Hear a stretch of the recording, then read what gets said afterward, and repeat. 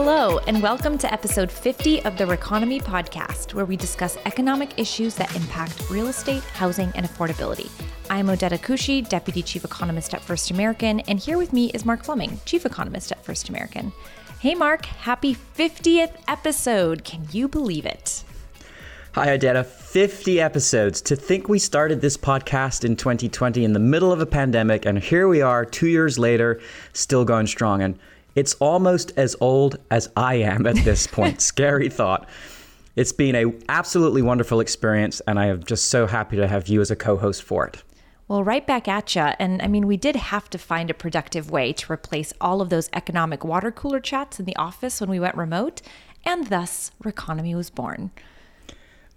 Productive, you say? Well, that remains to be determined. We tried. We tried. But I digress. So what are we talking about on this special 50th episode, Odeta? Well, we're going to talk about a topic that lives rent-free in my mind. I sense a witty play on words there. Let's think about this for a second. I take it we're discussing rents today then? Correct. We usually cover the residential real estate market, but buying and renting are often viewed as substitute goods, so this is a great topic. It's also a great time to define this Econ 101 term, a substitute good, which is just as you might think. Two goods are considered substitute goods if the products could be used for the same purpose by the consumers. And then the opposite of a substitute good is a complementary good. These are goods that are dependent on one another. So the classic example of a complementary good is cereal and milk. That's right. And renting and home owning are substitute goods because in either case, you are getting a thing called the service provided of shelter. You either choose to rent a place to live in or you choose to buy that place to live in, but either way, you get that service of shelter from that home. So how would you measure whether people are choosing to rent or own? And by the way, we did touch on this a little bit in our last episode when we discussed one potential reason why rents are rising, but it does bear repeating. Yes, economists do like to measure things, us in particular, and we look to household formation data for this. The U.S. Census Bureau defines a household as including, quote, the related family members and all the unrelated people, if any, such as lodgers, foster children, wards, or employees who share the housing unit. Yes, but the definition continues, and there's an important exception. The definition continues to say, quote, a person living alone in a housing unit or a group of unrelated people sharing a housing unit, such as partners or roommates, is also counted as a household. The count of households excludes group quarters, end quote. Yes, group quarters. So that's saying if you're living in a college dorm with a bunch of roommates, then you're not considered a household. And if you live with your parents, you're considered part of your parents' household. That is right. And the rise and fall of households has implications for the homeownership rate and one minus the homeownership rate, otherwise known as the rentership rate. The way I like to explain this is by talking about what's driven the rise and fall of the rentership rate over time. So the rentership rate is simply the number of rented households divided by the total number of rented and owned households. Now, prior to the great financial crisis, we saw owned household formation at the expense of rental household formation, which drove down the rentership rate. Yes, but what we've seen in the aftermath of the Great Recession is growth in rental household formation. That's your millennials aging out of their parents' homes. Yes, but they actually are doing that. And their college dorms as they graduate. In both of those cases, you're not considered a household or you're part of your parents' household. The decline in the home ownership rate from 2005 to 2015 was not because of foreclosures and an overall decline in the number of home-owning households, as many had thought, but because of a big demographic surge in the number of renting households. But things have changed again. Starting in 2016, we have once again began to see the home ownership rate increase at the expense of the rentership rate once more. Millennial renters wanting that substitute good. Yeah, I'm one of those renters that transitioned into homeownership, so I fall into that change. Excellent point. Yes. Now, there were some disruptions in data collection over the pandemic, but our hunch is that at the beginning of the pandemic in 2020, a lot of especially younger households moved back in with parents or roommates. The decline in rental household formation likely prompted the pullback in annual rent appreciation. But as the world started to open back up again, wages began to pick up, roommates decoupled, and people moved out of their parents' homes. A lot more rental household formation, putting more pressure on rental demand and causing rents to increase. According to the Zillow Observed Rent Index, national annual rent growth peaked at just over 17% in February of this year, but has since decelerated to about 11% in September. So still high and positive, but a deceleration from that peak. So what do you think is driving that deceleration in rent growth? Well, as economists, we always have to say on the one hand and on the other. But let's start with one hand first.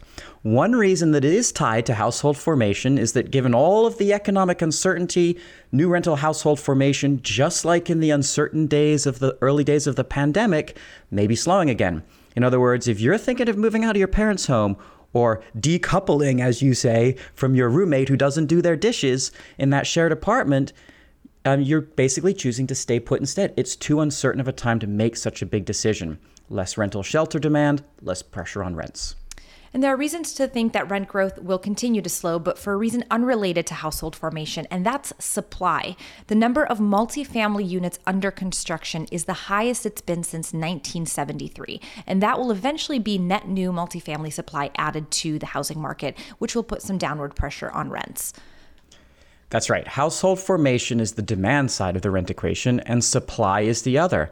But there's one other, maybe this is the third-hand factor that we touched on at the top of the episode. Yes, the substitute good, buying a home. Newsflash, it's pretty expensive right now with rates hovering near 7%. It sure is. And rising interest rates alongside high prices means some would-be buyers are priced out of the purchase market. And in fact, according to our first-time homebuyer outlook report from earlier this year, we found that affordability for potential homebuyers was down significantly from 1 year ago. And this data is from Q2, so as rates have increased even further, the affordability picture has likely worsened. So that data found that the median U.S. renter, who can also be considered the median potential first-time homebuyer, could afford 35% of the homes for sale nationally in April of 2022, down from 54% 1 year earlier. So, the rental market is definitely benefiting from this lack of affordability in the purchase market because it keeps renters from transitioning from that renter household to that homeowning household. There is, dare we say, shadow homeownership demand, keeping demand for renting high.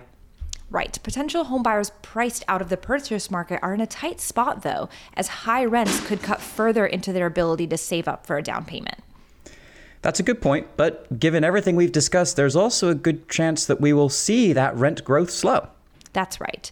I am curious, though, what does all of this mean for multifamily investors? Yes, though the owners of all these apartment buildings. Well, it's a good thing that we came out with a new proprietary report just this month that helps to answer this question. Sorry, listeners, a little First Damn Econ self-promotion here. It's almost like I knew that, and that's why I asked the question. Yes, the inaugural First American Multifamily Potential Cap Rate Model, or PCR. That's a mouthful. That is a mouthful. That's why we say PCR. The Multifamily PCR model estimates a potential national multifamily cap rate based on commercial real estate and macroeconomic market fundamentals, including multifamily transaction volume, multifamily mortgage flows, and annual changes in none other than renter household formation. Care to provide a refresher on what a capitalization or a cap rate is, Mark? It's the 50th episode, and so I should be used to being the one who has to do the econ-splaining. Get it? Econ-splaining no, I here? Get it. I get it. Okay, cap rates, simply put, relate the income-generating potential of these multifamily properties to their values, providing the investors with a measure of the potential return on their investment. For example, if a multifamily property purchased for $100,000 generates an income of $10,000 a year, it has a cap rate of 10%. And we know that in 2021 and into 2022, strong investor demand has kept multifamily cap rates near all-time lows as they have bid up prices in an effort to beat out the competition. But our model indicates that multifamily cap rates may be headed higher.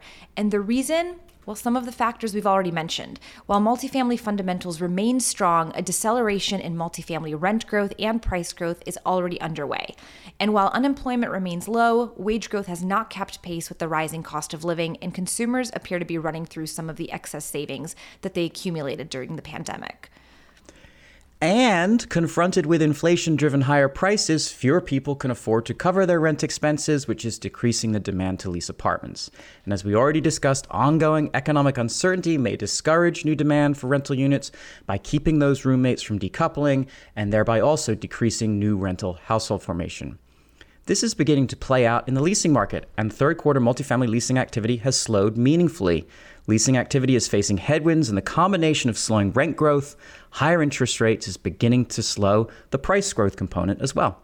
So right now, our model is showing a multifamily PCR that is slightly higher than the actual multifamily cap rate, which implies that market fundamentals support a slightly higher cap rate than the prevailing market rate, and we expect the multifamily PCR to begin to increase towards the end of 2022.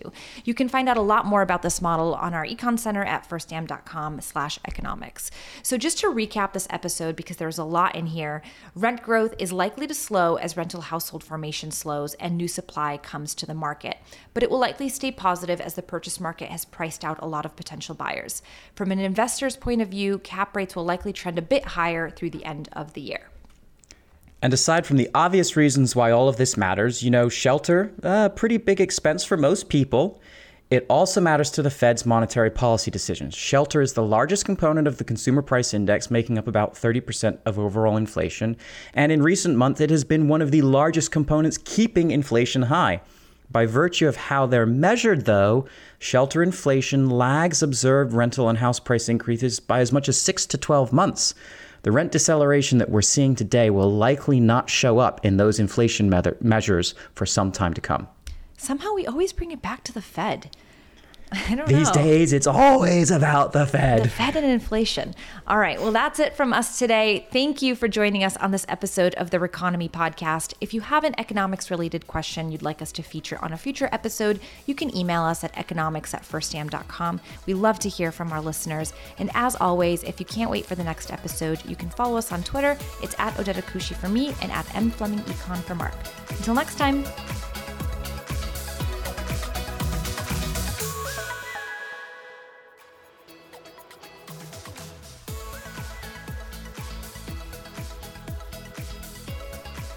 We hope you enjoyed this episode of the REconomy Podcast from First American.